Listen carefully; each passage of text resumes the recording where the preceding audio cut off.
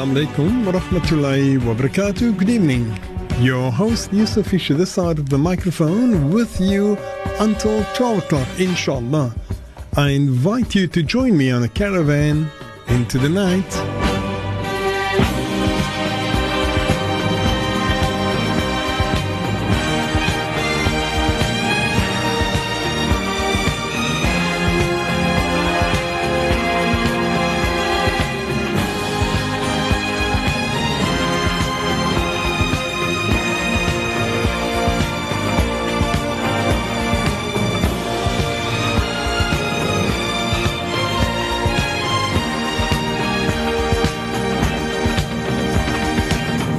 Assalamu alaikum wa rahmatullahi wa barakatuh. Een hartelijke goeienaand. Weer eens van die gastheer en vriend Yusuf Fisher, die kan van de microfoon weer eens samen met u van nou af tot 12 uur vanavond, inshallah. Het is een wonderlijke dinsdagavond en ik hoop en vertrouw waar u luistert dit diezelfde dankend is. Nou ja, het is nou tijd om lekker terug te zitten, samen met mij te kuier met die karavaan in die aand.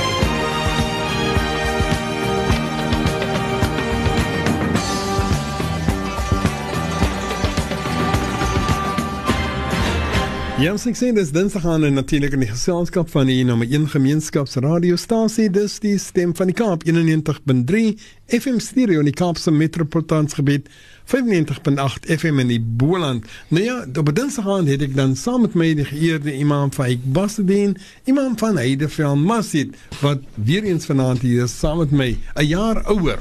Assalamu alaikum, imam. Alaikum salam wa rahmatullahi ta'ala wa barakatuh. En hoe gaan het vanavond? Soos deze sê je, 'n jaar ouder. Alhamdulillah. Alhamdulillah. Nog is jou dus soos valide jaar. Nog altijd is jou. En weer eens welkom hier bij het programma. En shukran dat u tijd afneemt om samen met ons op het dinsdag aan hier die tijd deur te brengen. Alhamdulillah, het is een plezier deze. Nou, dat ek eens van die luisteraars sê, natuurlijk, soos gewoonweg wat gebeur, is imam gaan die eerste gedeelte en ongelukkig as gevolg van die tyd. Ons sê nou nie ongelukkig omdat ons ongelukkig is vir wat te sê, want ons moet nou die wak. Maar as gevolg daarvan is het dan dat die nasiha gedeelte bietjie korter is as gewoonweg. En dus, wat hulle sê, hoe korter, hoe kragtiger. Zoiets. En dan natuurlijk vanaf 10 uur is die nuus, net na die nuus, dit is wanneer ek dan die sms'e lees, en verlede week was daar nog sms'e oor, dus ek sê, dit is in die kitty, ek maak nou die kitty oop, en ek gaan dit eerste lees. As jy vanavond sms stuur met 'n vraag, jy kan het stuur, maar gaan eers verlede week die wat nog oor was, eers lees, en die vraag is net van my kant af, 'n versoekie, as jy verlede week gestuur het die SMS en dit was nog nie gelees nie, moet dit nie weer vanaand stuur nie, want die kanse is baie goed dat dit gaan gelees word vanaand, wat beteken, dan gaan ons het, as dit nou oorblyf vir volgende week, die vanaand sin, dan lees ons weer dieselfde vraag. So, hoor jy eens of die vraag uit deurkom, al dan nie, dan stuur jy. Maar as jy nuwe vraag het, 47913, dis die nommer, 47913, en SMS kost R1.50 en ons sal daarby uitkom, dis 'n belofte. Of dit is vanaand, of dit is volgende week. Maar, vanaand is het die eerste gedeelte, die nasiha gedeelte, en imam, waarvan praat u vanaand saam met ons? A'udhu billahi minash shaitanir rajim, bismillahir rahmanir rahim, alhamdulillahi rabbil alamin, wa salatu wa salamu ala ashrafil mursalin, سيدنا ونبينا مولانا محمد صلى الله عليه وسلم وعلى آله وصحبه أجمعين. رب اشرح لي صدري ويسر لي أمري واحلل عقدة من لساني يفقهوا قولي. اللهم لا علم لنا إلا ما علمتنا إنك أنت العليم الحكيم. السلام عليكم ورحمة الله تعالى وبركاته. Alaikum salam. Yusuf en die geëerde luisteraars, alhamdulillah, weer eens naweek wat verby is, en soos ons kan sê, sometimes as ons 'n exciting naweek, en sometimes het ons miskien 'n bietjie oorlike naweek gehad, maar alhamdulillah, ons het weer baie besige naweek gehad.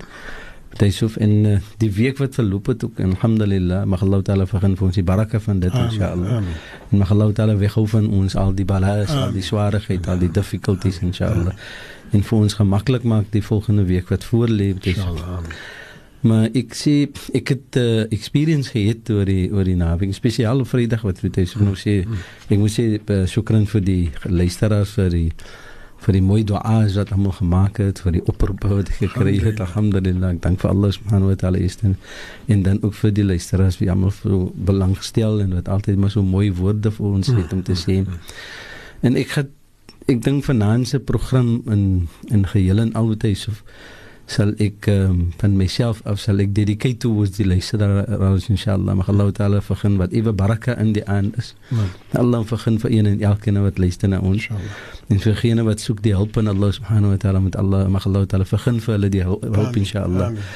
Want ek het Vrydag wat hy so experience gehad, wat daar broer na my toe gekom het, 'n boeta na my toe gekom het, na die Juma Salah, en ek ken nie die boeta van geen kant af, en die persoon was in trane gewees, en het met my gepraat, prachtig mooi met my gepraat, en het eintlik vir my kom wish vir my verjaarsdag, en alhamdulillah, en maar eintlik het hy vir my kom sê dat sy suster se naam is Rabia Abdurrahman Tansi, sy wou toe vir my 'n koekbak vir die verjaarsdag, want sy dinsdag aan moes nog gehoop, hy is weer met nog 'n broodkaart, so alhamdulillah, en sy het belang gestel om vir my 'n koek te bak, want ek dink sy is 'n persoon wat gereeld luister na ons, but met Allah se wil het Allah subhanahu wa ta'ala veroorsaak dat sy die donderdag haar laaste asempie geblaas het, en het was Allah subhanahu wa ta'ala vergun, en dit laat my verstaan hoekom die broer van haar so hartseer gewees.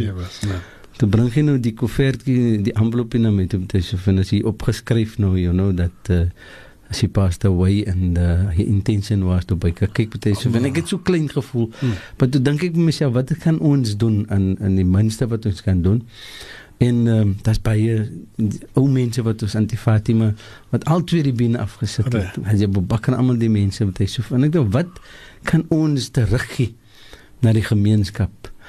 Want iets wat ek kom leer het van die program met Yusuf, is dat ek het kom leer baie ietsie van ons dien, die werklikheid daarvan, van ons luisteraars. Want wat gebeur is dat die vraag wat gevra word, en die interaksie wat ons het met ons luisteraars, met ons mense, en die gemeenskap, broederskap, en so in wat ons het, wat eintlik die mening is van die program, laat 'n mens meer 'n dieper ding van jou dien, en die connection wat ons het met dit, inshallah. En die ayat wat Allah subhanahu wa ta'ala vir ons particularly voorbring, en dit is dat Allah subhanahu wa ta'ala sê vir ons, dat Allah het mense gecreëerd in abundance, men dakarin wa untha, en men mans en vrouens, en so on, dat ons kan leer ken mekaar. En ek dink, vir my was dit so 'n eer gewees, om te kon ge-experience het, dat is een dag wat baie important is, en ek kon nie vergeet, nie dat ek ooit vergeet nie, wat hy so, but Vrydag was dan nie 'n moment wat my moeder se gedagte nie in my vader natuurlik, wat ek nie van hulle gedink het nie, because hulle is die oorsaak van die dag, met Allah se goedheid. En ek het geluister oor die naweek, nou ek is ene wat so af en toe luister na die programme, en so en ek dink, dis mos ons stasie, en wat baie important is vir my, wat betref die stasie van ons is, wat hier gepraat word, en wat gediscuss word, en wat uitgelees word, die lesings wat gedoen word op die radio, is van Allah se dien. En daarom sê Allah, وَمَا يَبْتَغِي غَيْرَ الْإِسْلَامِ دِينًا فَلَنْ يُقَبَلَ مِنْ. Allah sê, dat enige iets anders wat behalwe is van Allah subhanahu wa ta'ala se dien, falan yuqbal min, dis nie aanneemlik nie, dis nie acceptable nie, is nie makbool nie, in ander woorde. En ek dink toe by myself, kyk, daar is baie iets wat gediskus word en gepraat word, en Sondag toe luister ek na 'n program wat ook 'n bietjie vir my gedisturb het in die sens van waar 'n vader so expressief kan wees wat beteken sy kinders met hy so. Wat hy reaksie en die verdriet voorbring om bekend te maak hoe treat sy seuns om sy kinders vir hom te so. En ek dink as ons dit kan regstel nie, hoe kan ons vorentoe gaan as 'n gemeenskap? Want Allah subhanahu wa ta'ala sê alladhina yanqud an alif lam mim, dan die eerste paar blaaie van die Jews en praat Allah van alladhina yanquduna ahda Allah min ba'di mithaq wa yaqta'una ma amara Allah bihi ay yusala wa yufsiduna fil ard. Allah says, wat Allah specifically vir ons sê, dat wanneer 'n persoon 'n promise gemaak het met Allah subhanahu wa ta'ala, het aangeneem, dan is jy kan dit nie verander nie. En die woord mithaq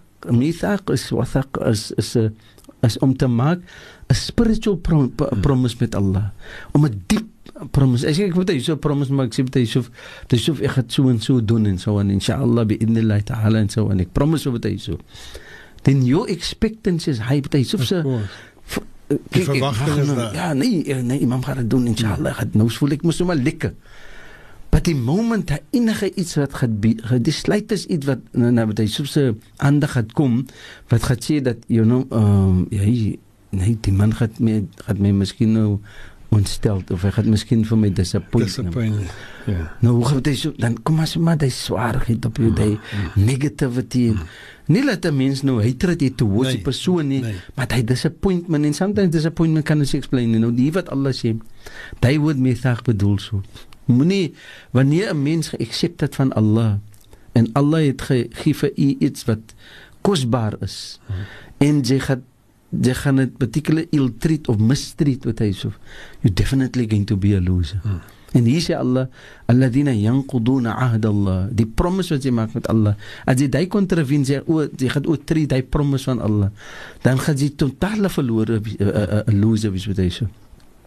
Min ba'di mithaq wa yaqta'una ma amara Allah, en jy sny af die iets wat Allah subhanahu wa ta'ala gecommanded op jou, jy's completely disobedient towards Allah. En kyk wat bring Allah in, wa yanquduna ma ahda Allah min ba'di mithaq wa yaqta'una ma amara Allah bihi an yusala wa yufsiduna fil ard. Die yusala is die connection van jou familie, van jou ouers, jou broers, jou sisters, jou kinders, die disconnection wat jy maak, die afsny, die minag wat jy vat, wat concern jou familie, en so met hy so. Die is dat Allah daar sê, wa yufsiduna fil ard, jy sal verloor wees in die dunya.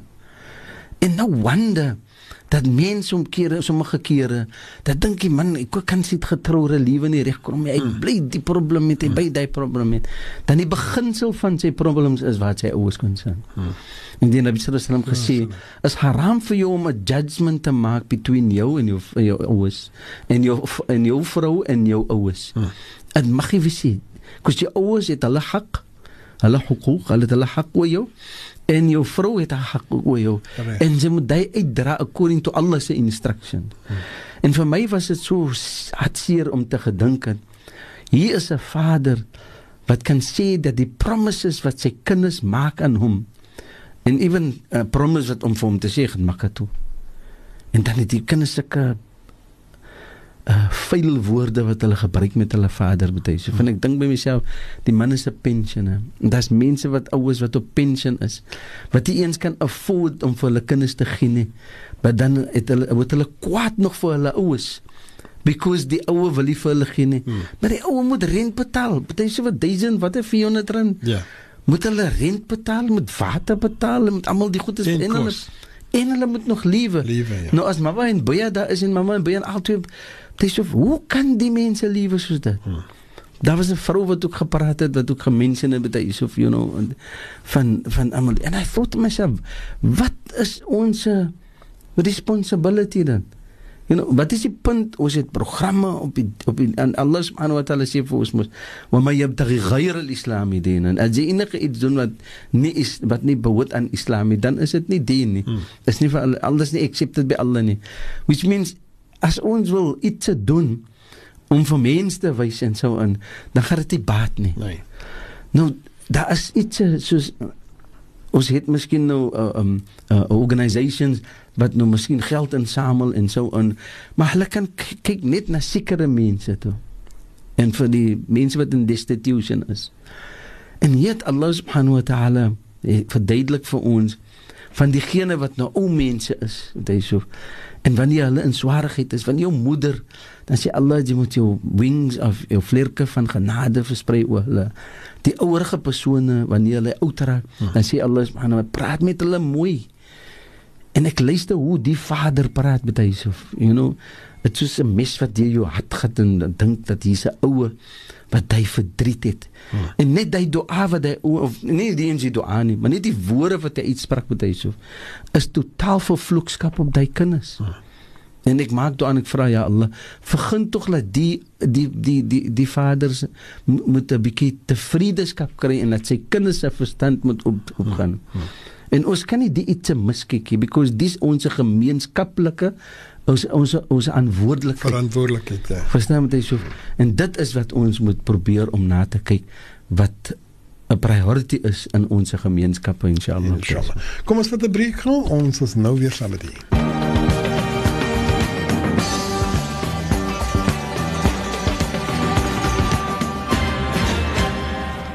Mensenverhoudingen, familieverhoudingen in islam met de geëerde imam Faiek Basserdien, de imam van Nederveld Masjid. Imam, 17 minuten voor 10. MashaAllah, bismillahirrahmanirrahim, Allahumma salli ala Sayyidina Muhammad, wa ala ali Sayyidina Muhammad, wa sahabi wa barik wa sallim, bismillahirrahmanirrahim. Yusuf, dit was een van my ervarings wat ek maar kan sê, wat ek geheer het oor die naweek, en ek dink, as 'n priority in ons lewe, daar is mense wat op pension is, Yusuf is gewoonte met ou mense en handel met die bejaardige mense en so aan. En ek dink, sometime or another moet die gemeenskappe kyk, soos 'n buitelmaal, kyk, ons weet dat die ou mense kan nie uitkom met hulle dinge sê nie. En daar kom 'n tyd wat ons priority moet gee aan ons gemeenskap.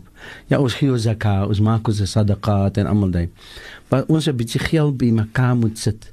Vir sulke incident waar die bejaardige persoon in so 'n particular condition kom, dat hy moet hulp kry, dat kan daar van so, obviously dat gaat gescrutinized word of mense en so, maar onze mense moet begin te dink van sulke iets, hoe kan ons mekaar assist, because, wat sê die Koran vir ons? Die Koran sê vir ons dat die beste van mens, en die Nabi sallallahu alaihi wasallam sê dit ook vir ons, is diegene wat 'n voordeel is vir 'n nog 'n persoon.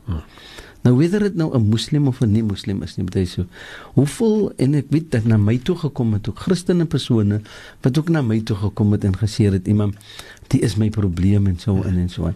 Mense wat sukkel met hy so, ons het sadaqa, gee dit vir die mense, help hulle uit met die sekere ietsie. Dis wat, ons praat van bejaardige mense wat ouers is. Allah sê, inna dina inda Allah al-Islam. Die enigste dien by Allah subhanahu wa ta'ala, en wat gerecognize is by Allah subhanahu wa ta'ala, is die dien van Islam. Nou, wat is die dien van Islam? Die dien van Islam is, dat ons moet behulpsaam wees. Ons moet wees mense wat ene en die ander ene omsien. Ons moet kyk na die toestand van een en die ander. En dit is wat die Islam vir ons natuurlik voorspreek, en dit is die most important iets wat die Islam met ons praat. Ek was by 'n function ook gewees oor die naweek, wat ek baie proud van gevoel het, en dit was dat was 4 dames, jong dametjies, wat die Heilige Koran gecomplete het. Een van is van die madrasa van Sheigh Wasim Abrams, so madrasa, wat die 4 dames pragtig die Heilige Koran gebadjar het. En ons weet dat die Heilige Koran in syself, Allah het die hart opgemaak van mens om die Heilige Koran te kan badjar. Die verstaaning van die Heilige Koran is te diep sommige kere vir mens om te kan verstaan. Nou, ons badjar die Koran, en die sahabas, daar was van die sahabas wat gehuil het En Sayyidina Umar self ook, wat bang gewees het om sekere van die verse van die Heilige Koran te gebadjar het. Dan het hulle gevra hoekom. En hulle was gevra hoekom. Dan sê hulle lees die Koran, hulle is al bang, die woorde wat hulle daar lees, is 'n hukum op hulle. Dat hulle dra nie die wet uit, wat hulle badjar nie. So 'n mens het iets lees van die Heilige Koran, en hy dra mos onmiddellik kennis daarvan, nie? Nee. Maar die moment die kennis na hom kom, en hy badjar weet hy, dan moet hy mos bang wees om het te badjar, ja Allah, lees ek het reg? En of doen ek wat ek lees? Of is ek van die mense wat sê, ek doen wat ek sê, maar moet nie doen wat ek doen nie. Nee, weet jy so, die Heilige Koran praat nie so met ons nie. Die Koran praat met ons, met klee, mooi, prachtige woorde. En wat Allah subhanahu wa ta'ala vir ons wil hê, ons moet die verstaaning kry, dat elke iets van die Heilige Koran is vir niemand, is nie van malaikats nie. Die malaikat gaan niks gein met die Koran nie. Die diere en die ander gemeenskappe gaat nie baat by die Koran nie. Ons as mens. En daarom gaat ek het elke keer repeat met hy so. En dit is, die Koran is vir ons as moslims om uit te lewe. Maar as ons verantwoordelikheid om het oor te dra aan diegene wat nie moslim is nie. As ons verantwoordelikheid om vir hulle in kennis te stel, wat is die mooiheid van die Heilige Koran? Hoe het ons het moet lewe? Hier sê Allah subhanahu wa ta'ala, وَقَضَى رَبُّكَ أَلَّا تَعْبُدُوا إِلَّا إِيَّاهُ, is 'n command van Allah, om goed te wees met jou ouers, om mooi te wees en te lewe met jou ouers, om vir hulle op 'n pedestal te sit, because Allah bring vir hulle in die pedestal. Allah sit die ouers in die, kyk so, in die Nabi sallallahu alaihi wasallam, is eers Allah sê, ati'u Allah, jy moet opbei vir Allah, dan is daar 'n versie wat Allah praat van, ati'u Rasul, dan is daar Allah subhanahu wa ta'ala 'n versie wat Allah praat van jou twee ouers ook. You know, daar in surah Nuh, dan praat aan die einde van die surah, dan sê, word dua gemaak, Rabbi ighfir li wa li walidayya. You know, Allah vergewe vir my en my twee ouers. Nou, as ons ouers so important is by Allah, en Allah gee vir hulle die status in die hele, wat reg het ons om woorde te gebruik met hulle, wat vir hulle seer maak, wat hy so weet, Allah gebruik 'n klein woordjie, gebruik Allah subhanahu wa ta'ala in die Heilige Koran, wat 'n baie powerful meaning is. Allah sê, natuurlik, moenie ag of te sê vir hulle nie. Daar's nie meaning in die nie. Daar's nie meaning daarin nie. In linguistically is daar nie meaning. Nee. Maar om vir jou ma te sê te, of ag te sê vir jou ma, die gevoelte wat oor die persoon, oor die moeder kom, het grotere meaning as daar moet gewys het 'n meaning in vertaling vir die particular woord. Mense sê die woorde is met minagting. Met minagting. Exactly. Is nou die seë wat hy maak aan die moeder of aan die vader betuig. Is groter, as dit moet 'n meaning kan gegee gewys het vir dit. Reg. Dan is die meaning nie eens naby gekom as die gevoelendheid wat oor die moeder of hy vader gekom het. Vir die woord. Allah. Dit is seer wat het. Hoe kan 'n persoon nog, moet hy so vir sy ouwe iets sê? You know, en wat ek geluister het na dat ek wil nie eens mention die woorde nie, wat nog genoem gewys het nie.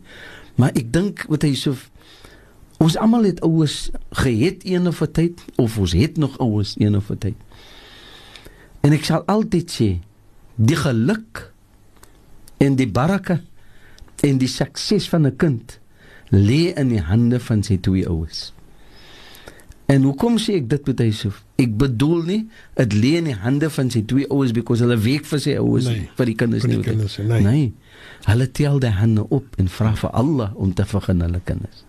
En as jy 'n ouwe het, wat nie die vir jou particularly gaat vra nie, khasira dunya wal akhirah. Allah sê, waarlik, die is die persoon wat gaat verlore wees in die dunya, en wat in die swaarigheid sal wees, tot na die akhirah in die dunya, wal akhirah, en hy gaat in die akhirah wees, en akhirah is abadan, is vir ewig. As hy gaat verlore wees in die akhirah, betuig so, Allahu Akbar, waar gaat hy, daar is die einde daar nie. Verdwaald vir ewig. Hy is in die swaarigheid vir ewig, betuig so. Kan ons sien die swaarigheid net van, nou kry ons mense wat ouerige mense is, betuig so. Hulle is nie eens familie van ons nie. Hulle is nie eens vriende van ons nie. Dan sê die Nabi sallallahu alaihi wasallam, Because as 'n persoon het gevra het vir die Rasul, ja Rasulullah, hoe kan 'n mens jou eie oue uitvloek? Hoe kan jy jou eie wie sal nou dit doen? Ja, en sy verstandige verstand gaat nou sy eie gaat nou sy eie oue uitvloek. Toe sê die Nabi sallallahu alaihi wasallam, het wil nou nie sê dat jy gaat nou directly jou eie oue uitvloek nie, maar vloek jy iemand anders sy oue, al ken jy nie die persoon nie. En nou jy kry ons nou in die pad en jy het 'n argument miskien met 'n persoon en so en whatever, en jy vloek die persoon uit, maar jy gebruik sy oue om vir hom seer te maak. Because ek meen, as jy my ma iets sê, of my pa iets sê, dat jy so van, gaat jy vir my seerder maak, as wat jy vir my strijd gaat sê. Nou, Nabi sallallahu alaihi wasallam sê, as jy die persoon sy ouwe uitvloek, al ken jy nie die ouwe, al ken jy ouwe, ook vir jou nie, al weet, is daar niks relationship nie. Is net so goed jy jou ouwe uitgevloek. Nou, ek meen, as dit so foreign is, dan hoe is die posisie van die ouwes dan nie, wat betref en wat concern ons eie ouwes, en ouwes wat in ons gemeenskap is, nie, hoekom kan ons nie succeed nie? Hoekom het ons altyd met die swaarigheid en die probleme? Because ons beginsels wat hy sê. Ons social ideas wat ons het, is baie vrugbaar en baie sterk om vir ons gemeenskappe by mekaar te bring. Maar as jou beginsels nie reg is nie, dan baat dit ook nie. Die fondasie in ander woorde. Hoeveel ouers is daar wat met hartseer sit? Want soos ons nou sit en praat ook met hy so. Hoeveel ouers is daar wat miskien nie geëet het vandaan het nie. Hoeveel ouers is daar wat nie particularly miskien nog 'n regte slaapplek gehad het vandaan nie. Wat weet? Die kinders het geëet. Weet? Die kinders gaan slaap. En hulle gaan rustig slaap.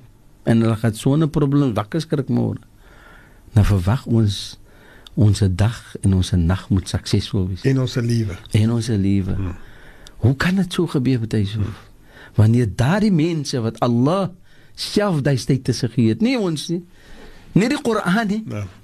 Allah stuur het na die Koran om vir ons te sê, waar is dit Allah die status van die ouwes. En yet, met Yusuf, dan kan ons nie sien die krag wat Allah in sy woorde gesit het in die heilige Koran nie. Imam, een vraagie. Inshallah. Soos jy genoem het van die oplig van die ander. Wat van die trane van die ouwe? Allah Akbar, ek het gehoop dat Yusuf hy gaat vraag nie. Moet het vraag? Vir elke traan wat hy ouwe stoot, ja Allah Yusuf, kan ons dink die verdriet wat in die kind sy lewe kom. Allah. Kan ons dink die swaarigheid, dat die Jahannamse deure staan op vir die kind. Die Jahannamse deure, even die ryk van die Jannah, sal nie kan haal die persoon nie. So sterk is die aanroep van die Jahannam vir die persoon. So sterk is die ongeluk van die persoon in die dunia.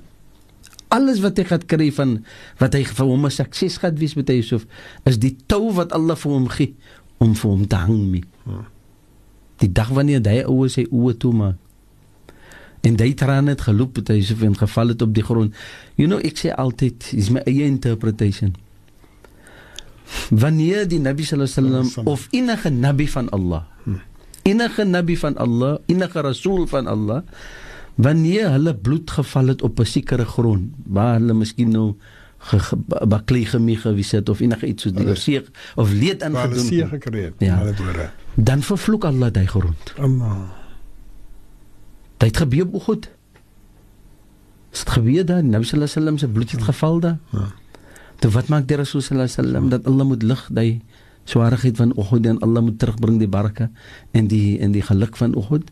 Die Rasul het teruggegat na Uhud toe. Na die Nabi gegaan het geseker die kei in die dinge in die kei van Uhud. Die protection in die kei waar die sahabas vir hom daar opvat. Toe kom die Rasul sallallahu alaihi wasallam terug na Uhud toe. En Allah, die Rasul het kom praat met Uhud.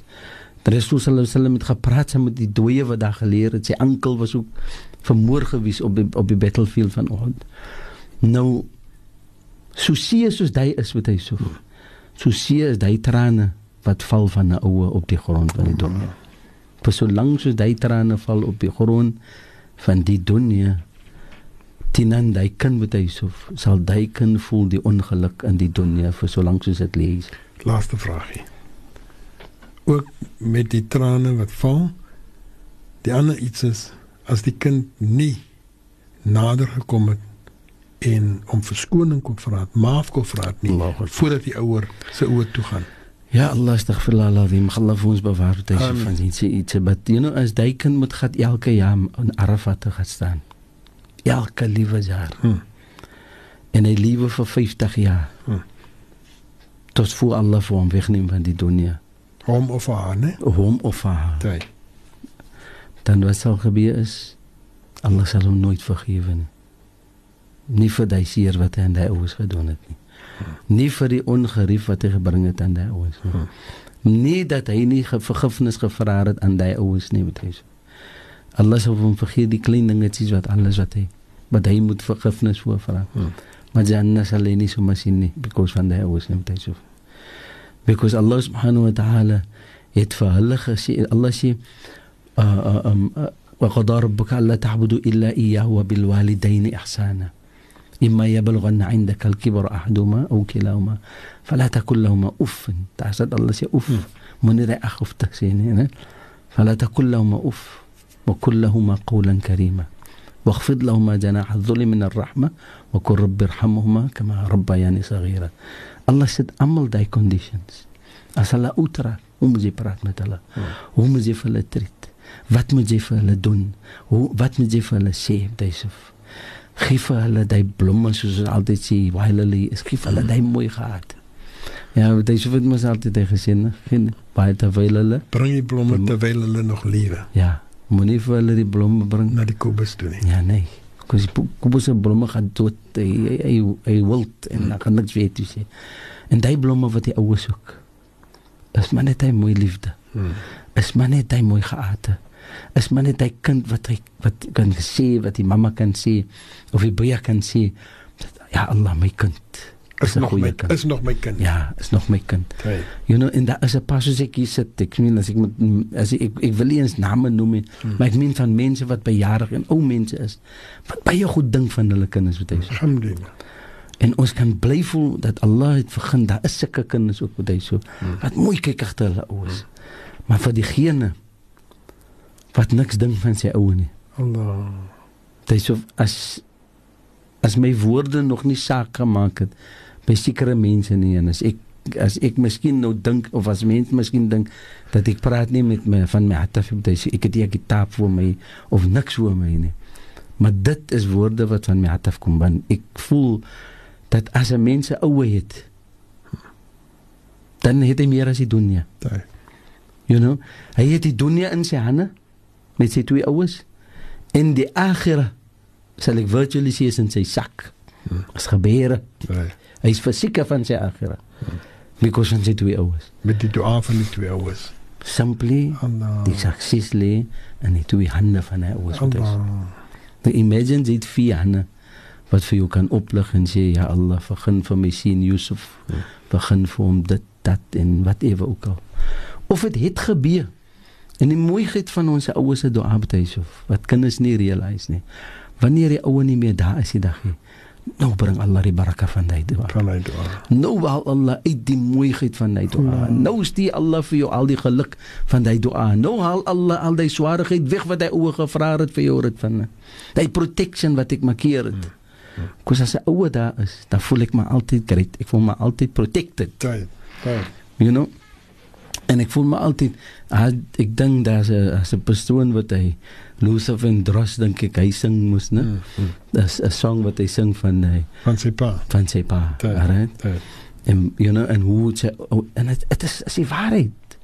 Is mooi woorde. My the music en song, wie dat mense miskien nie van kan praat en so, but if you listen to, as jy mooi luister na die woorde wat hy so, dan kan ons sien hoe baat diese man wat die moslim is, die iman gee toe en so, en was ons sê, maar hy kon gedink het, wat is die mooiheid van sy vader? Net, hy wil nog 'n laaste dans geheer het met sy pa. En particularly dit ook, en dan is daar nog 'n persoon wat ook 'n song sing van die kind, when you stand on my shoulders, whatever, and so when you raise me up, that's a particular song. Het is woorde van oues, you know, het krag in het, en wat bedoel dat mens kan luister na sekere iets, en hy reflect op sy 2 oues, dan kan hy trane in sy oë, weet hy so. En as 'n mens bly kan voel vanaand oor sy ouers, because hy het sy beste geprobeer om te doen vir sy ouers, dan is dit wet vir hom om te huil en 'n dua te maak vir sy ouers. Amen. En mag Allah Ta'ala begin dat diegene wat hy onkunde het wat concern sy ouers, sy hart sal verander. Inshallah, amen. En Allah Ta'ala begin dat die swaarigheid van die ouers, van die disobedience van hulle kinders, Allah Ta'ala moet verlig dat inshallah. Inshallah. En begin vir hulle, dat hulle mooiheid moet hê in hulle later jare. Inshallah, amen. Mag Allah aanneem dit dua. Amen, amen, inshallah. Op daai baie mooi noot is dit tyd vir ons om eers die nuus te vat om 10 en as ons terugkom dan gaan ons natuurlik na ons SMS'e. Imam, baie terugmakassie. Afwan Mutaisif. The voice of the king.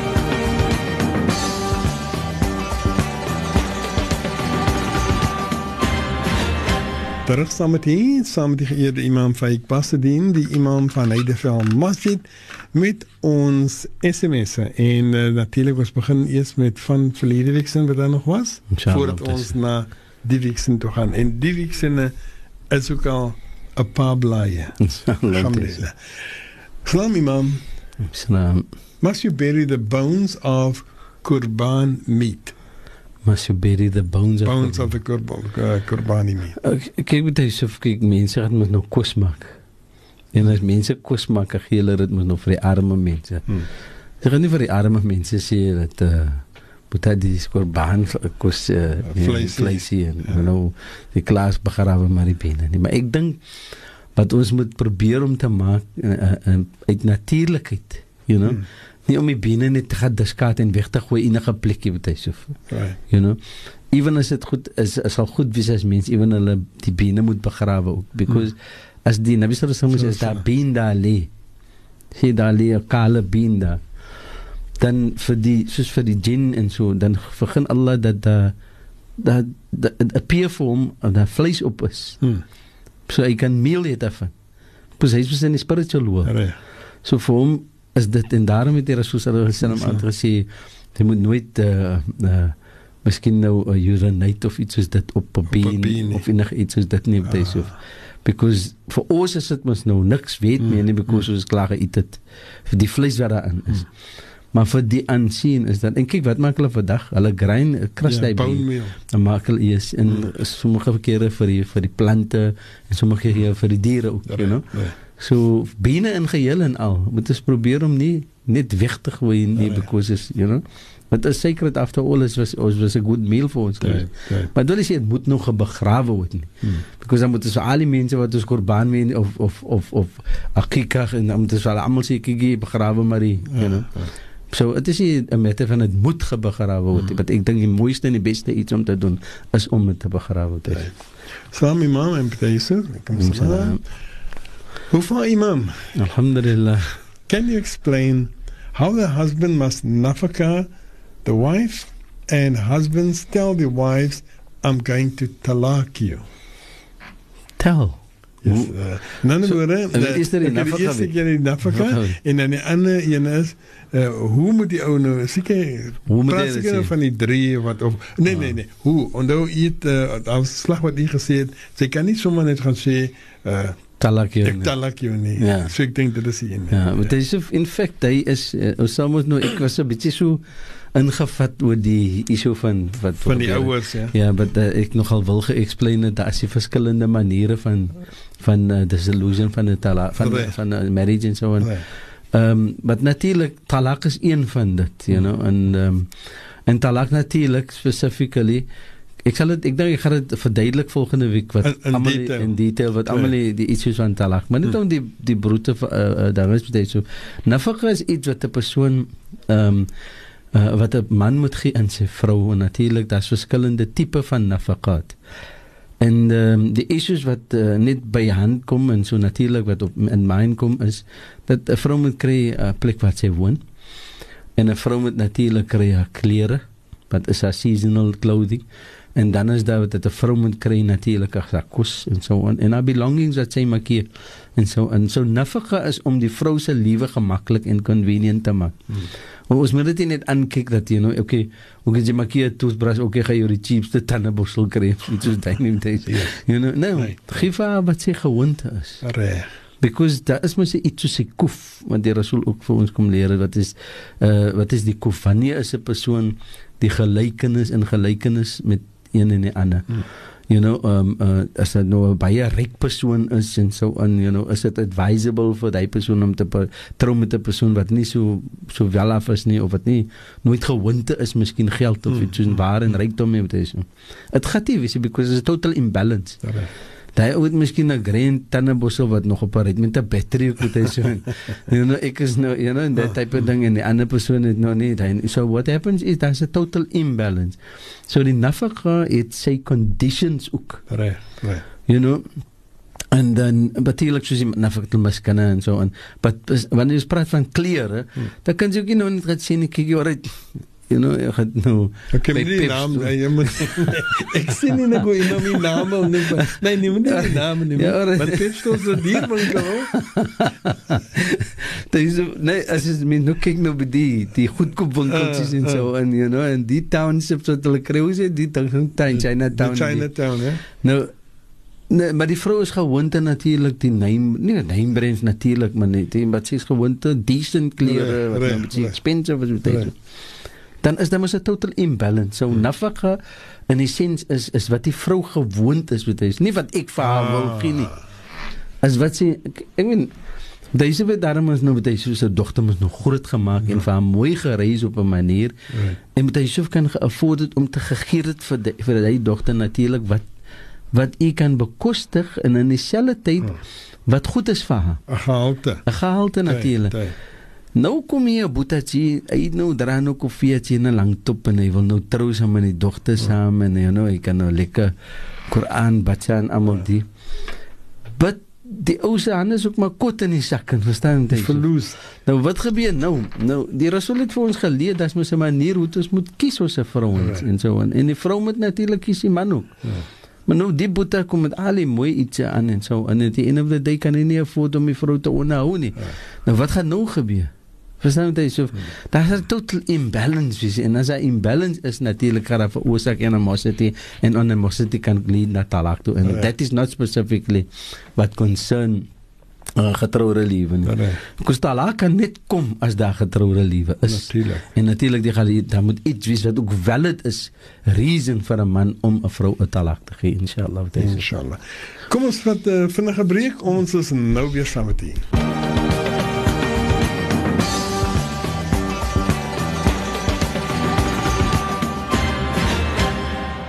Mensverhoudinge, familieverhoudinge in Islam met die geëerde imam Faiek Basserdien, imam van Heideveld Masjid, en ons is besig met die SMS lyn.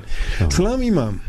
Salam. Can a husband get married to a second wife if his first wife don't accept it? The woman he marries says she is married but still want to be free. What kind of marriage is that? But she still wants to be free. Green. MashaAllah, tabarakallah. Dan daar is 'n nuwe interpretation van die woord nikah, van die marriage. Wel, wat Yusuf, natuurlik die unfortunate part daarvan is nie die duty van die man om te vra vir die vrou of hy kan trou met 'n tweede vrou nie. But in principle is daar hele paar issues wat eers moet na gekyk word voor die persoon kan sê hy kan trou met 'n nog 'n vrou. You know, and sometimes is the issue van lust, of die issue wat concern sy shahwa, sy desire om te trou met 'n nog 'n vrou meer sterker as die rede sy self het hy so. En natuurlik wanneer 'n man wil trou met 'n tweede vrou, dan moet daar goeie rede wees voordat hy kan trou met die tweede vrou. En as hy nie kan afford om te trou met die tweede vrou nie, Nabi sallallahu alaihi wasallam praat met die jong kinders daarvan, met wil hy sê dat die refer nie na die persone wat getroud is. Want die Rasul praat van, ons hoor het altyd by die troue, ja ma'ashara shabab man istata'a minkum al-ba'ata falyatazawwaj fa innahu aghaddu lil-basar wa ahsanu lil-farj wa man lam yastati' fa alayhi bisawm. As die conditions nie daar is vir jou om te trou nie, jy kan nie bekostig nie, en almal die conditions wat die Rasul sê vir die jong mense, hulle is nie by die vermoë om te trou met 'n vrou nie, dan sê die Rasul puasa. So 'n man wat 'n tweede vrou wil trou, hy is getroud met 'n vrou. So as hy voel hy wil nou nog 'n vrou vat en hy specifically het nie rede om te trou met 'n tweede vrou nie. Vir hy was so. Na poasa jy boeta. Because dis miskien sou nou net 'n gevoelendheid nou temporarily wat nou oor jou oorkom. En nou wat gebeur is, nou wil jy dit anja, because jy voel dat die wet van die Sharia sê jy kan trou met 'n tweede vrou. Dit werk nie net so nie, met hy sê dat jy sommer nou net kan getrou met 'n tweede vrou nie. You know, en vrouens moet ook realize, 'n man wat getroud is, het 'n responsibility teenoor die eerste vrou. It doesn't make it less. Ek gaan nie vir hom minder maak as hy met 'n tweede vrou gaat trou nie. Dit gaan dit meer maak. Which means sy responsibility gaat nou dubbel wees. Right? As dit 1,5 keer is, dan fyn. Maar die punt is die, as jy dit nie kan gemanage het by die eerste vrou nie, hoe gaat dit manage met die tweede vrou? Automatically in die begin gaat dit alright wees, but as time goes on, nou druk die skoen. En so meer die skoen gaat druk, gaat dit uitskop het hy so. En daar is wat die dinge verkeerd gaat. So, yes, daar is van die ulama wat soms sê, nee, while jy getrouwd is met 'n vrou, nou is dit nie vir jou, is dit nie reg vir jou, en is haram vir jou om te trou met 'n tweede vrou. Daar is van die ulama wat dit opbring, en hulle state hulle keus ook, hoekom is dit haram vir 'n vrou om te trou met 'n tweede vrou, while hy getrouwd is met 'n eerste vrou. Sommige het examples wat dit opbring, wat is miskien 'n verskillende interpretation van die ayat van die Koran. You know, as many die general manier, daarom as dit kom na interpretations van ayat van die Koran en even 'n hadith ook met Yusuf, is daar maar altyd die deliberation tussen die ulama, you know, en sommige die awam, die ordinary persoon, hy weet ook nie sometimes wat hy om te vat nie. But you in Sharia, en dan moet ons kyk na die condition van die persoon. Dan sit ons natuurlik die hakim wat nou die fatwa of die mufti wat die fatwa gee, hy moet gee die fatwa wat gebuis is op die principle van die persoon se condition. Because hy kan nie, as hy in 'n condition is wat hy nou in difficulty is, en hy voel hy wil nou trou met 'n vrou, en hy sê vir die imam en die sheikh en die maulana of die mufti whatever, ek wil trou met die tweede vrou, en die is my rede, en dit en dat en die ander. But van die main issues is hy nie bekwam nie, wat hy sê. Is short-lived. En ons kan nie die nikah aankyk as nou net gebeur nie. Nou as die nikah klaar is, nou alles, dan is hy getrouwd, nou moet hy maar sien en kom klaar nie, nee. Ons maak die mense sê, die vrouwen se lewe swaar. En daarom, wat die secular world vir ons so aankyk, ons so right, die Sharia sê jy kan trou met 'n tweede vrou, so trou maar man, you know. En dit is die rede hoekom die issue van more than one marriage in Islam, you know, is questionable, en dan van specifically, miskien nie net academics nie, maar daar is mense wat buite kan Islam ook studeer Islam, en wat allemaal die critical issues aankyk, en kyk wat is die rede dat Islam in die Koran allowed het. Maar daar kom hulle op die multiple viewpoints van mense, van ulama, hoe kom hulle different views het en so on. And I will go with it, as het is dat 'n persoon is nie specifically in die condition om te kan trou met 'n tweede vrou, nee, mag jy trou met 'n tweede vrou met hy. Assalamu alaikum. Wa alaikum assalam wa rahmatullah. It just says said, but I think the person means I said. Okay? Said to a person, Muslims accept all prophets. Why can't they accept ours? Now that's the non-Muslims. Why can't they accept ours? Sallallahu alayhi wa sallam. For Jesus told them there will be a prophet after him named Ahmad. Also that a God can't die. Was I wrong in saying that? The person didn't like it. Bismillahirrahmanirrahim. Allahumma salli ala Sayyidina Muhammad. Dit is so, wanneer ons praat met persone van ander denominations of ander gelowe, we must be very careful of how en hoe ons sekere iets te sê. En ons moet ook realize, ek gaan dit weer sê wat ek vir effens gesê het, en dit is dat mense studeer en hulle lees ons Koran. Die Engelse interpretation is daar. Die Koran is een van die min boeke, in fact, in die enigste boek, wat in so baie tale vertaal is. Nie in die Bybel self, of miskien die Torah is vertaal in so baie verskillende tale nie, met hy.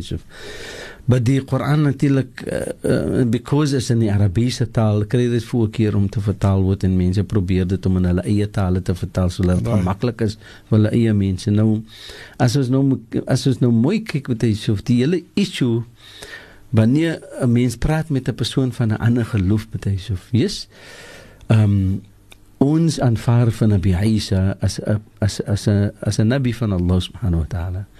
Ons aanvaar dat Allah sê, وَمَا قَتْلُوا وَمَا صَلَبُوا وَلَكِنْ شُبِّهَ لَهُمْ. Hy was nie gekrusified nie, en hy was nie gemoord nie, en hy was nie iets aangedoen wat hulle claim hy was aangedoen nie. Want Allah sê, بَلْ رَفَعَهُ اللَّهُ إِلَيْهِ. Allah het vir hom ge-elevate in sy status, in sy grandeur, and particularly het Allah vir hom ge-elevate, en sommige van die ulama sê dat Allah het hom opgereis in die sama, en whoever ook al het, but the actual idea is dat Allah vir hom ge-elevate het, en Allah het sy status hoe gemaakt, dat hy is 'n nabi gewees by Allah, en gemoord word kan hy nie, you know, wat gebeur het met Nabi Isa, is nie in die kennis van mens nie, right, al wat daar wat ook geclaim word dat wat Nabi Isa concern.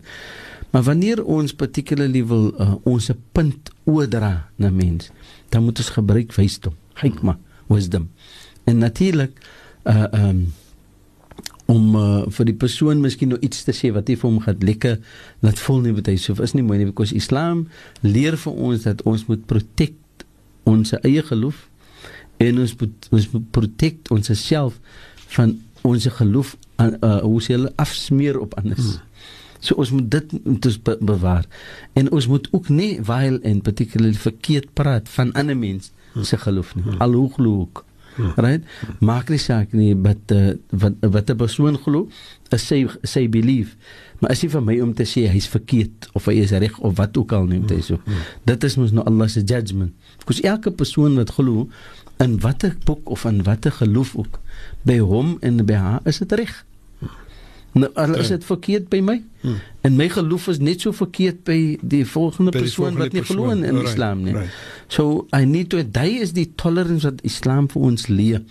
So, wanneer ons wil proef ons punt, dat het wies van 'n wetenskap, you know, afskeid daar, wat dit gedoen word. Imam, sal u ook sê, net op die punt gou, sal u ook sê dat ons sal dan die ander persone ook respekteer vir die feit dat hulle glo? Natuurlijk, dat is een important issue. Dat is nie, hulle is die goddeloze mense. Die goddeloze mense nie. Ja, mense wat die God het. En glo in 'n God nie. Dit is mense wat glo. En mense wat glo en nie Allah se naam noem op die iets wat hulle slag nie. Dat is wat ons wat hulle miskien wel kosher moes nou. Dat is wat die Ahlul Kitab, wat Allah se naam moet gemention. Solank Allah se naam gemention word, you know, hoe ook al sê, Yusuf, allow Islam vir ons om te eet van die vlees. You see? Van die kosher vlees. Natuurlijk, because die Ahlul Kitab, en ons kan eet van hulle, ons kan trou met hulle, en so, en die Sharia gee die outline van, is nou nie vir my tyd om dit te verduidelik nie, maar dit is wat ons moet respekteer, because Islam het 'n avenue wat Islam opmaak vir die mense. Salam Sheikh. What should I do if every time I get to my in-laws, my brother-in-law doesn't greet me?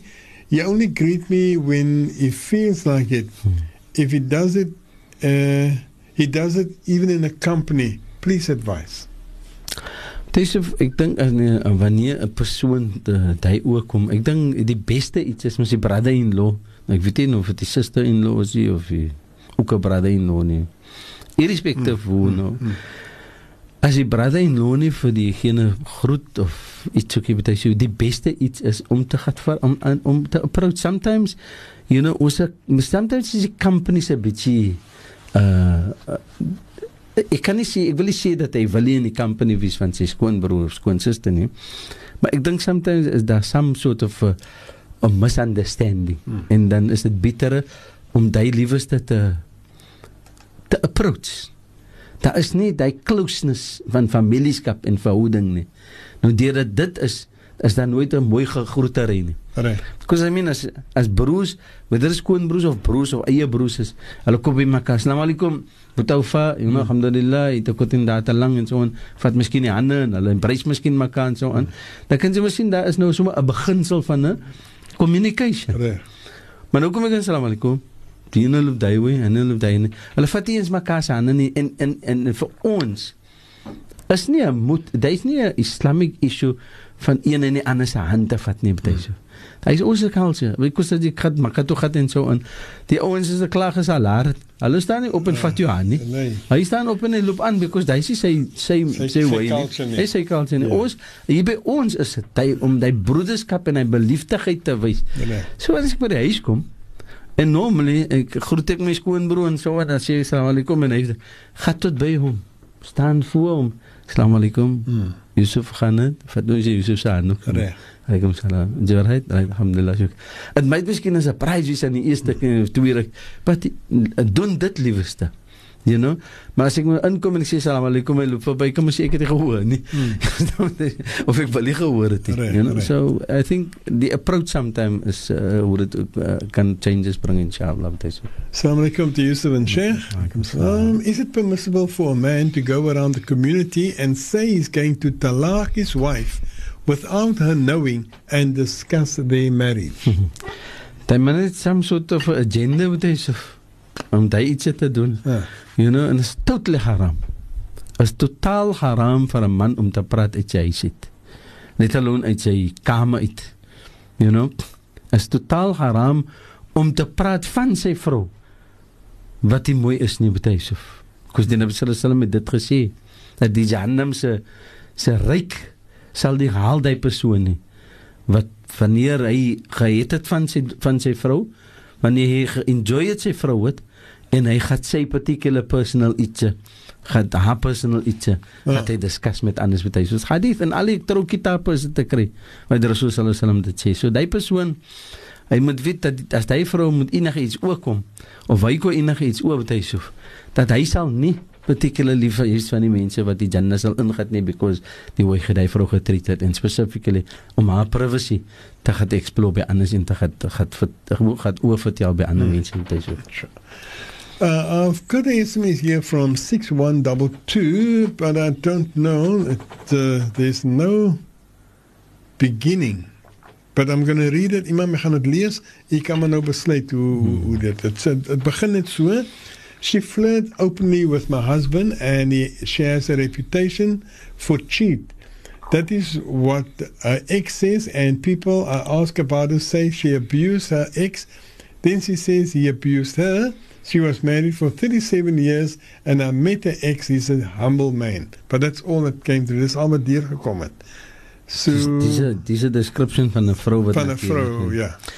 Dis natuurlik as dit nou die waarheid moet is wat hy so, en die man is 'n baie humble persoon en so, en dan is die mos nou 'n extrovert type of vrou wat hulle sê, né? Wat vir haarself expose tussen mense en so, en ek dink wanneer dit kom by 'n vrou, dan moet 'n vrou probeer om te wys haar modesty. Because in Islam die modesty van 'n vrou en die humbleness van 'n vrou is iets wat gevaarlik hoog is.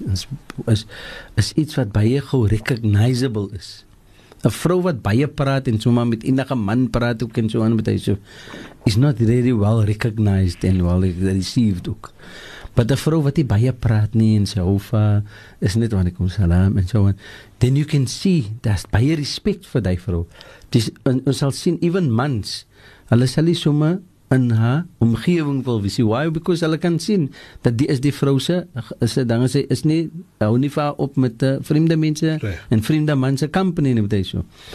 But wanneer 'n vrou particularly nou net wil praat met die laaste man op die dunia en so aan, you know, flirtatious soos hulle sê wil wees en so aan, it is for a short while recognized with hy, maar agterna word daar klomp dinge gesê van die vrou. Reg.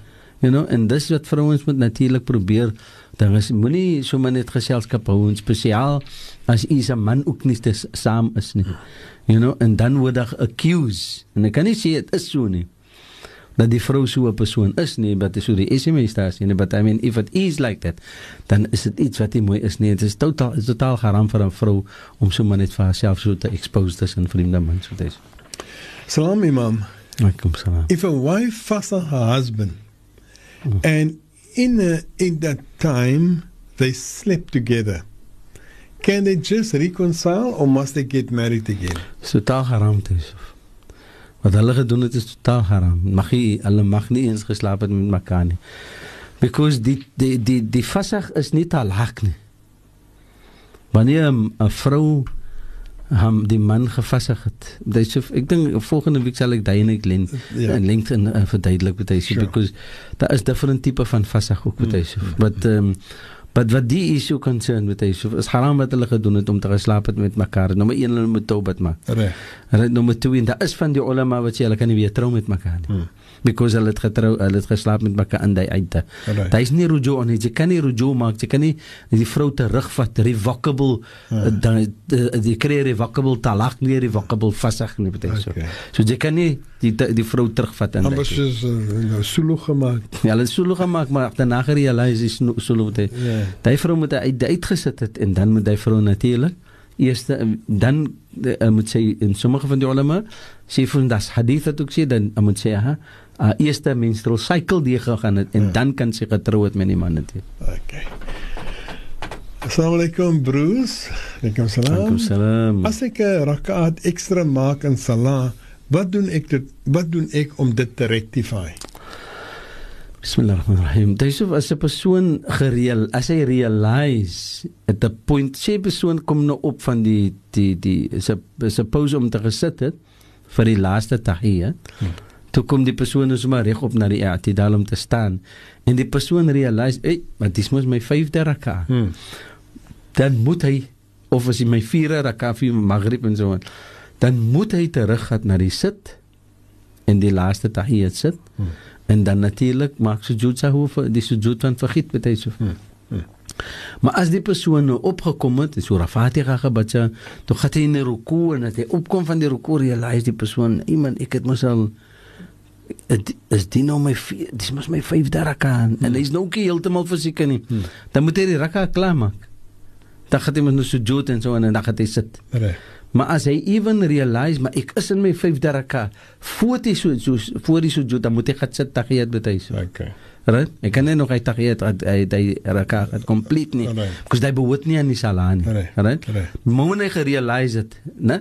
En as hy gerealize het, en hy gaat aan met hy, dan is salah batil. Because daar is die 5 rakas in een waktu nie. Dan moet die persoon natuurlijk die ooma, en dan moet, maar as die persoon nou kom na die einde, en hy realize dat hy het gemaakt, 'n 5de raka, dan moet die persoon sujud sahwi opmaak. En die ander ding is wat hy so, wanneer daar jama'a is, en die persoon het gesê subhanallah, en die imam gaat nog altyd op. Right? Which means dat die persoon wat imam is, dink by homself, nee, ek is in my 4de raka. Maar die jama'a agter is verseker, hy is in sy 5de raka. Dan mag hulle nie vir hom follow nie. En die wat vir hom gaat follow is salah is batil. So hulle moet daar sit, either vir hom wacht tot wanneer hy terugkom tot by die tahiyyat, en dan saam met hom klaarmaak, of hulle kan die salah klaarmaak voor die imam. Verstaan jy so, because hy is die laaste raka, en hy is nou wat moet klaar is, but as 'n persoon realize, dan moet hy ook sujud sahwi gemaak word. Die sujud van vergiet van die persoon. Kom ons vat breek, kom ons is weer nou saam met jy.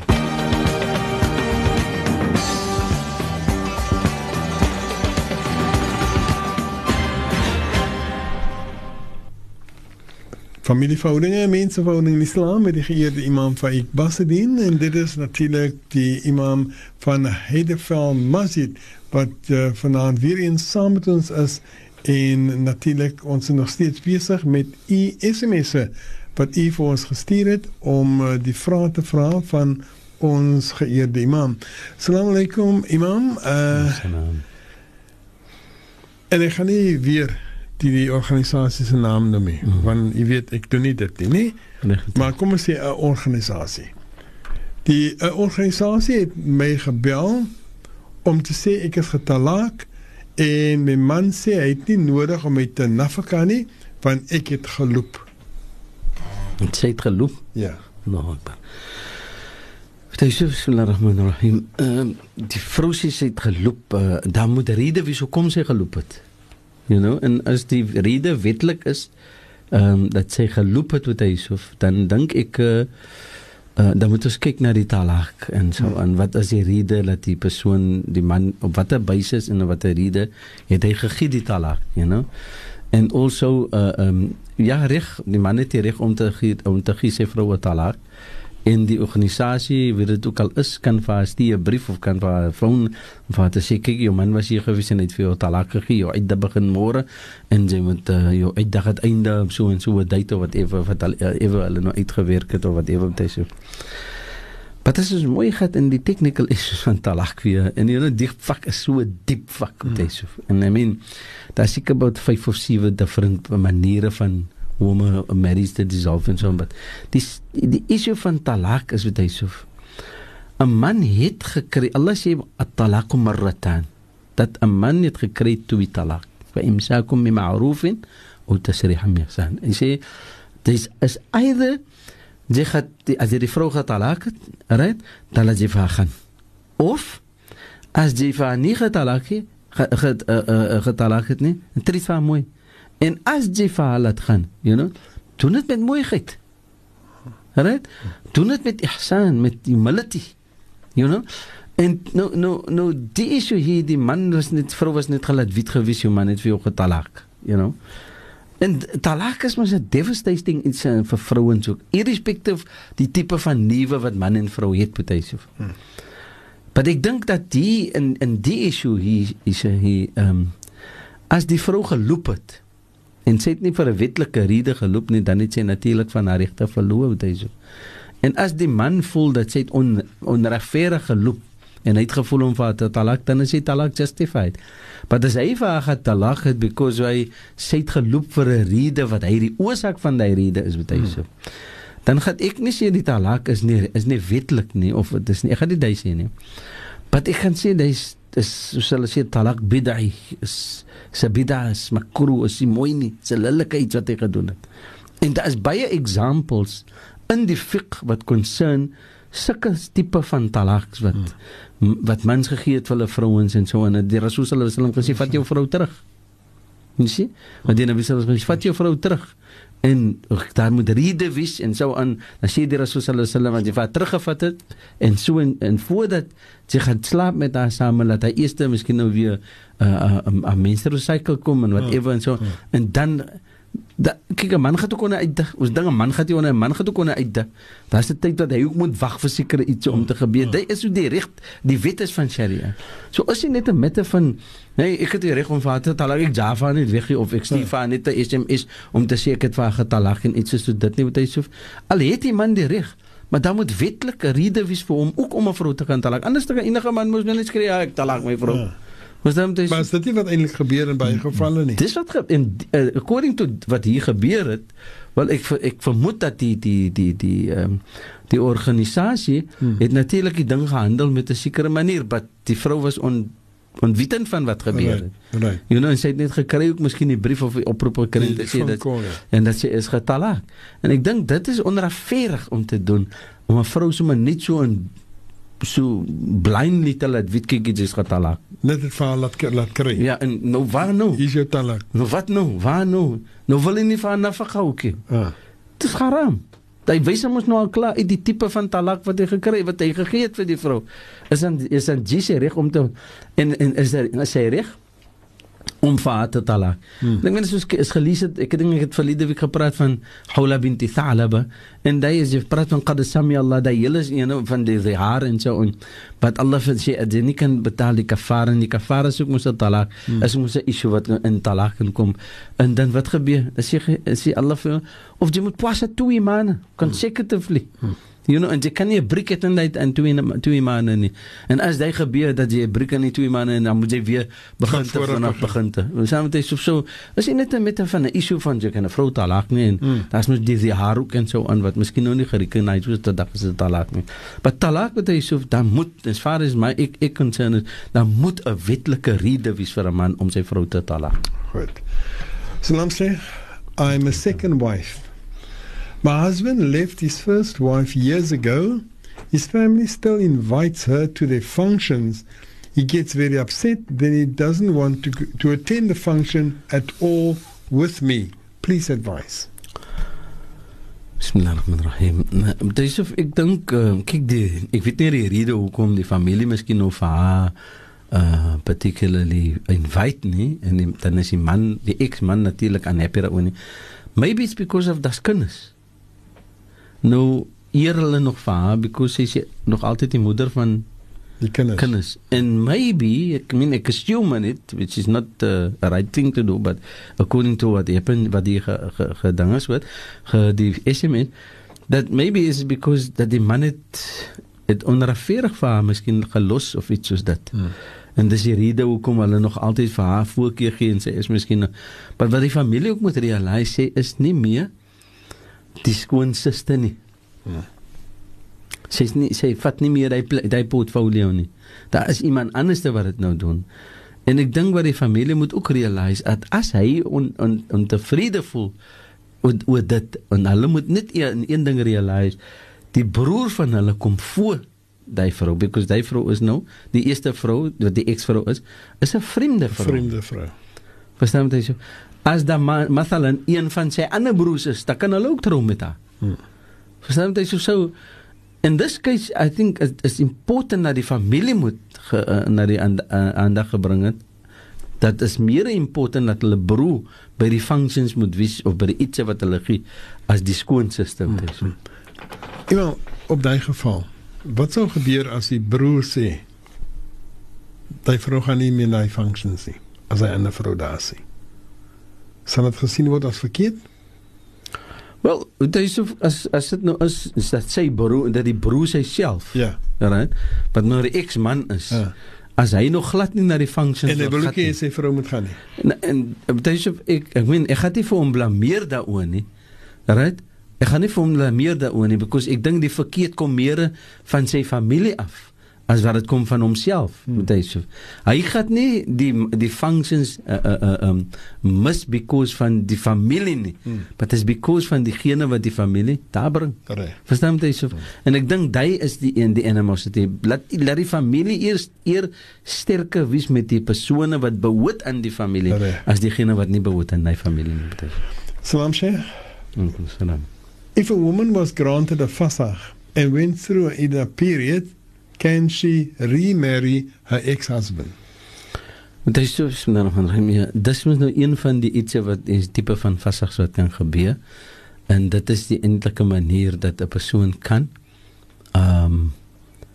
weer trou met dieselfde man, met hy so, though circumstantially is daar ook wat die ulama wat opbring, en daar is 'n hadith ook pertaining to dat die vrou natuurlijk die beste manier is, voordat sy gaat trou met die, even haar eie man ook, wat hy so, dat sy een particular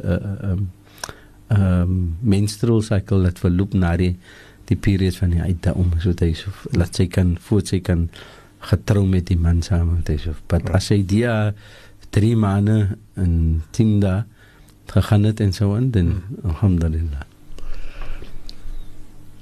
Salam Boeddhas, kan 'n vrou salam maak as haar man papdronk is in die huis? Wat dit moet gedoen in die huis, waar dit gedoen moet word? Hy sê hy is nog nie reg nie en die vrou moet vir haar 'n tablighi kry. Wat is dit nou met die saak? Ja Allah, salli ala sayyidina Muhammad.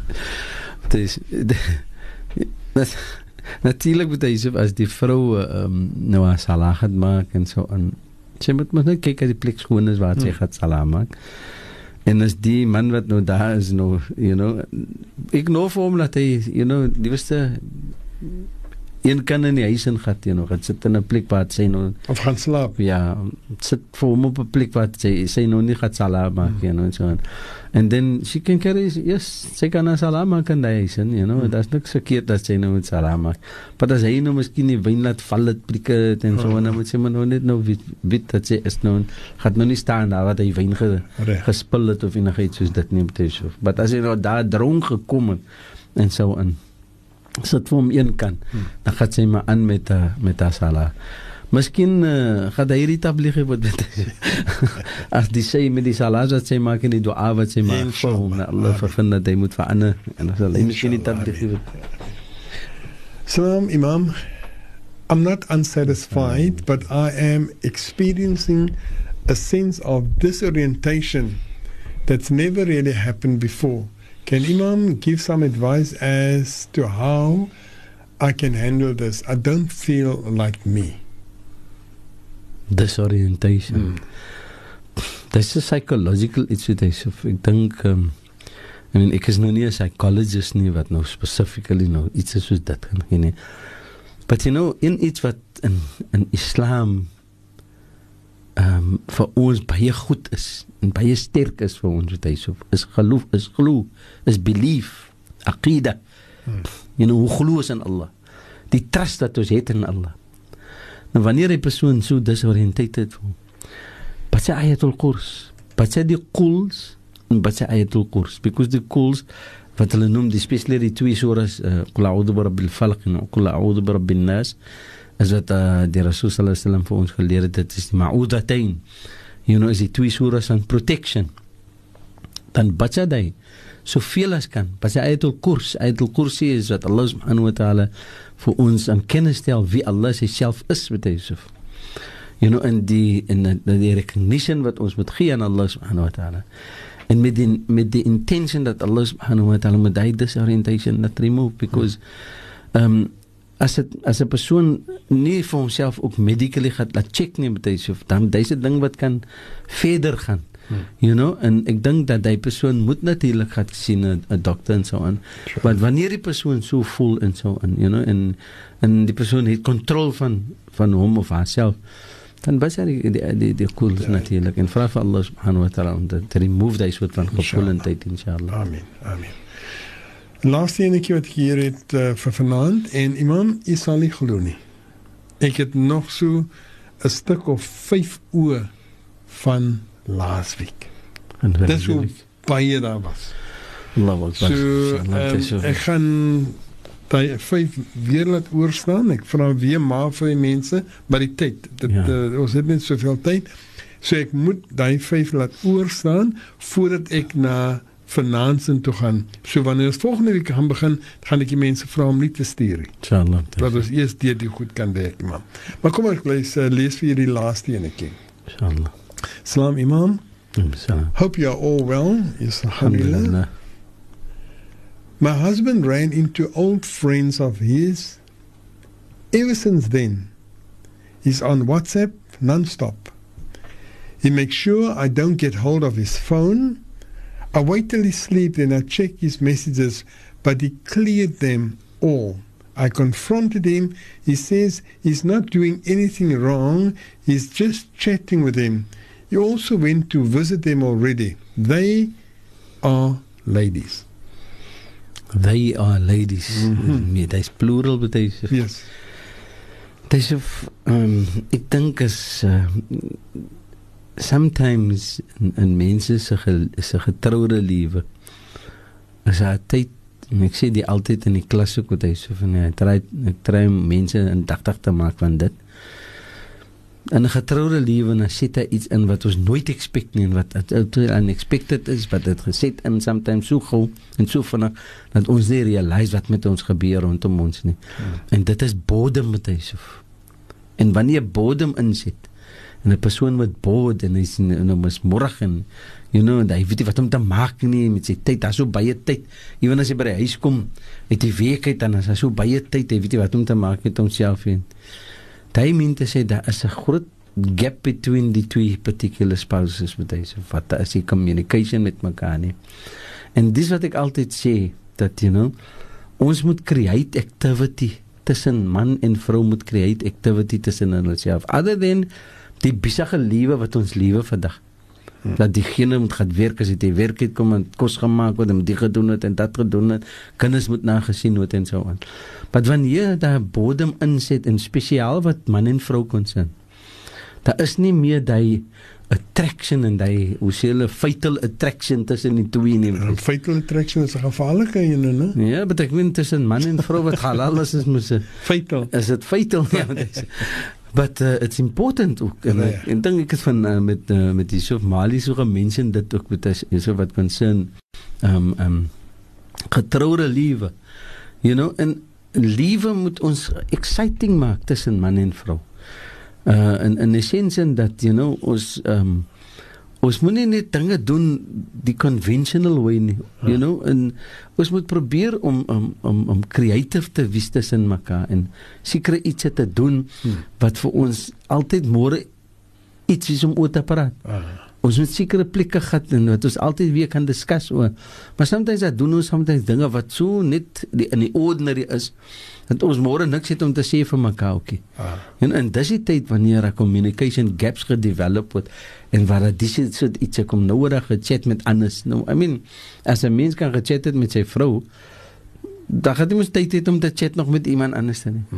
Maar as jy nie weet wat om te chat met sy vrou, then is going to look for someone else. Dan gaan mense soos man, dis 'n menslike iets. Maar it doesn't mean dat dis die regte iets wat hy man doen. Dis totaal haram wat hy doen. You know? But as voordat hy gaat veroorsaak dat die marriage kan opbreek met hy so, dink ek 'n vrou moet iets doen aan die saak. Goed, Imam, dit daar gelaat. Ek sê, daar is 5 wat ek gaan oorlos, want ons kan ongelukkig nie nog verder gaan nie. Ek kan sien, Imam stak al weg aan die stoel. 'n mooie boodskap hier by hier het. Assalamu alaikum, a message to Imam and the Masjid Committee. Shukran for the excellent work. The mosque looks very beautiful. I always thought if I had money, I would like to get it painted. I attend the mosque when you land at the airport on your way to town. So die persoon sê shukran aan die persoon. Alhamdulillah, ja, die masjid is nog gepaint met Yusuf. Daar is ons het 'n dounigheid wat vir ons gepaint het en maghalou taala is dit baraka. Amen. En die risik van daai mense met Yusuf en so en maghalou taala vir hulle ryklik beloon inshallah. Die hele masjid is buitekant gepaint en binne-in. Alhamdulillah. Met Allah se qudrat. Ons maak hier nog 'n mat nou met Yusuf. Inshallah, ek glo eigenlijk ons community is sterk met Yusuf. Inshallah. Wel, Imam, is nou tyd vir ons om te groet. Maar natuurlijk weer eens afsluit met dua, inshallah. Amen. Ek het die ene wat sê salam to Yusuf. Hope you and Imam is in good health, inshallah. I want to ask the Ummah to make dua for Shamila Beg and her family. Dat Allah vergun gezondheid, inshallah. Amin. Taqwa, iman, khair en baraka, inshallah. Amin. En dit kom van haar sister Shakira en seun Tasriq. So, jy moet ook maar net vir die familie onthou in die dua. En dan natuurlijk soos gewoonweg Frans, dat jy dua maak vir die ouers, ons ouers, die vrouwens, mans, kinders, broers en sisters, families en dan ook onsself. Vir diegene wat swaar kry, dat Allah sal verligting bring, inshallah. Die wat siek is, Allah sal vergun Shifa en Kamila. En ons dink hier veral aan ons broer, Jamil Wallace. En dan ook vir so Kaina Joadin, Ibrahim Joadin en al die mense wat so gezond is nie. Amen. En ons wil nie vergeet nie dat Allah subhanahu wa ta'ala ook moet wees met diegene wat honger, dakloos en werkloos is, dat Allah ook vir hulle sal vergun, inshallah.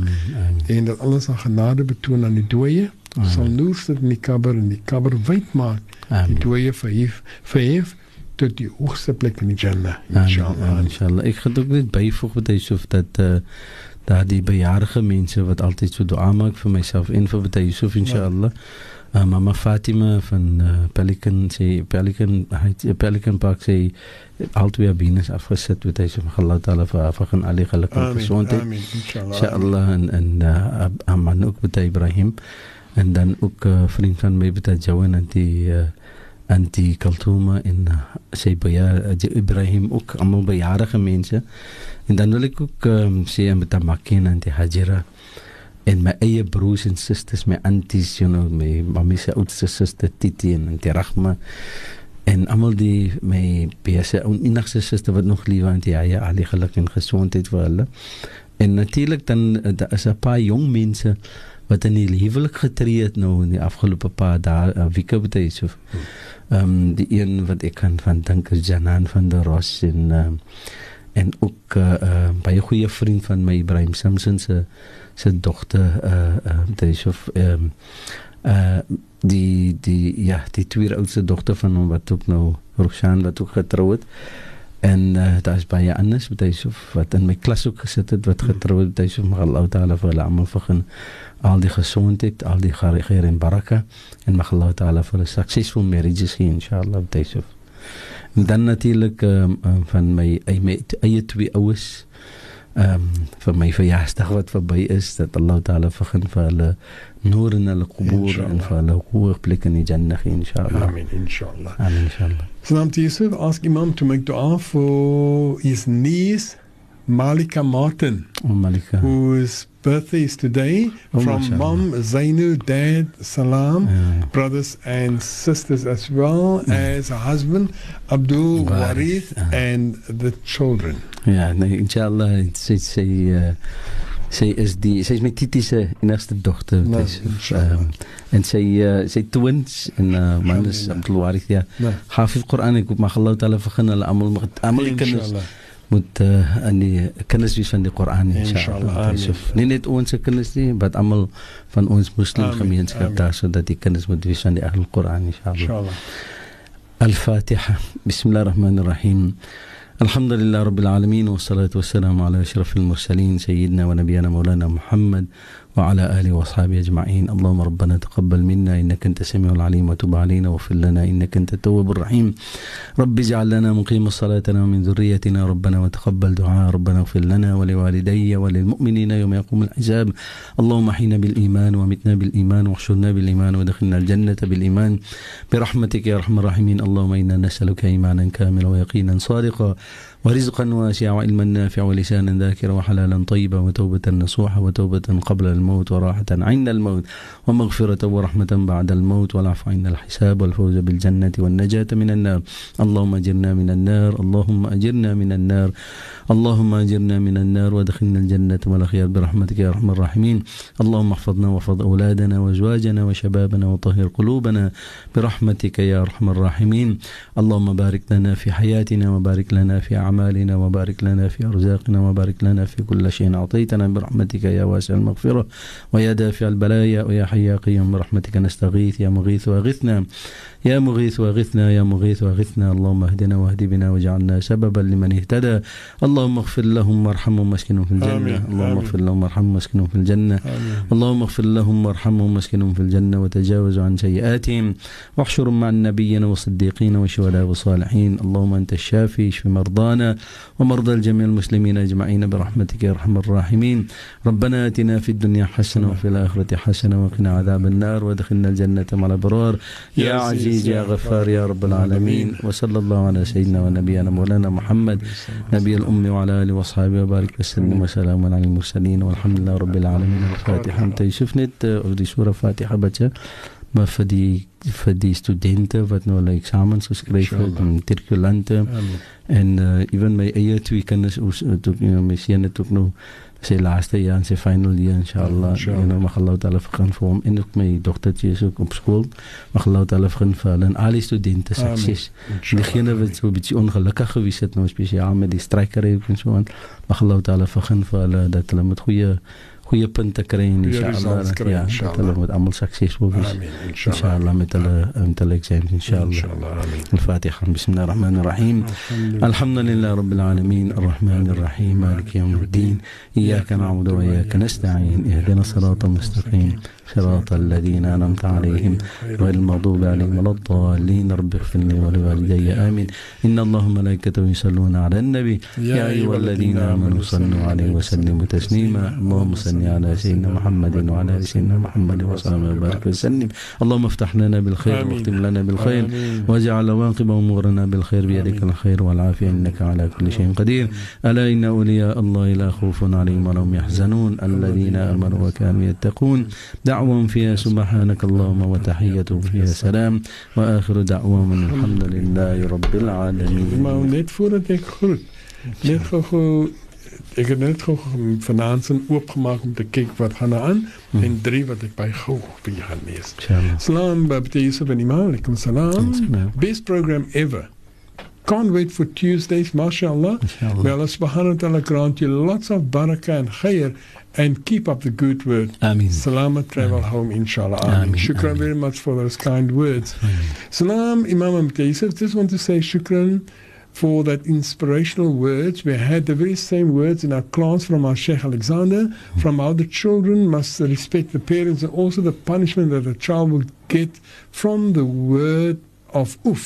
Or may Allah protect our children, inshallah. May Allah grant Imam and Sheikh Alexander and all our ulama long life, inshallah, that comes to be for the community for a long time, inshallah. And then the last thing, assalamu alaikum to Yusuf and Sheikh, alaikum salam, shukran for a wonderful, inspiring program. I learn so much by listening to your programs every week. May Allah subhanahu wa ta'ala guide and protect you, inshallah. Ameen, ameen, ameen, inshallah. Baie mooie woord om mee te eindig vanaand. Alhamdulillah, mag Allah ta'ala sit barakah daarin, inshallah. Ameen, ameen, inshallah. Soos gesê het, ons het dit dedicate towards sosiaal die bejaardige mense en die tipe van mense. Inshallah, mag Allah ta'ala sit die khair en die barakah en die geluk daarin, inshallah. Amen, en vir ons maar humble daarmee, inshallah, dat Allah subhanahu wa ta'ala altyd moet begin, en eerste Allah en sy Rasool en die dien van Allah en dan ons gemeenskap, inshallah. So met dit, Sheikh, alles aan die beste. Kijk maar mooi naar jezelf. Amen, inshallah. Salamat huis toe. Inshallah. En kan Allah met niet meer SMS drop om te zeggen, ik zit nou... Nee, los maar dan. Ik maak dit door. Ik denk nou dat je nog eens toch gaat. Ja, inshallah. Maar dan is mijn kopje koffie. Ja, dan voor mij laat weten, ik drank nou. Nee, ik wil niet zeggen goed tijd. Inshallah. Op ernstige noot, imam. Alles aan de beste. Kijk mooi naar jezelf en familie. Mag Allah aan van genade. Amen. Altijd waar je allemaal zal wezen, inshallah. Tot ons volgende week weer bij elkaar is. Assalamu alaikum wa rahmatullahi wa barakatuh. Assalamu wa rahmatullahi ta'ala wa barakatuh.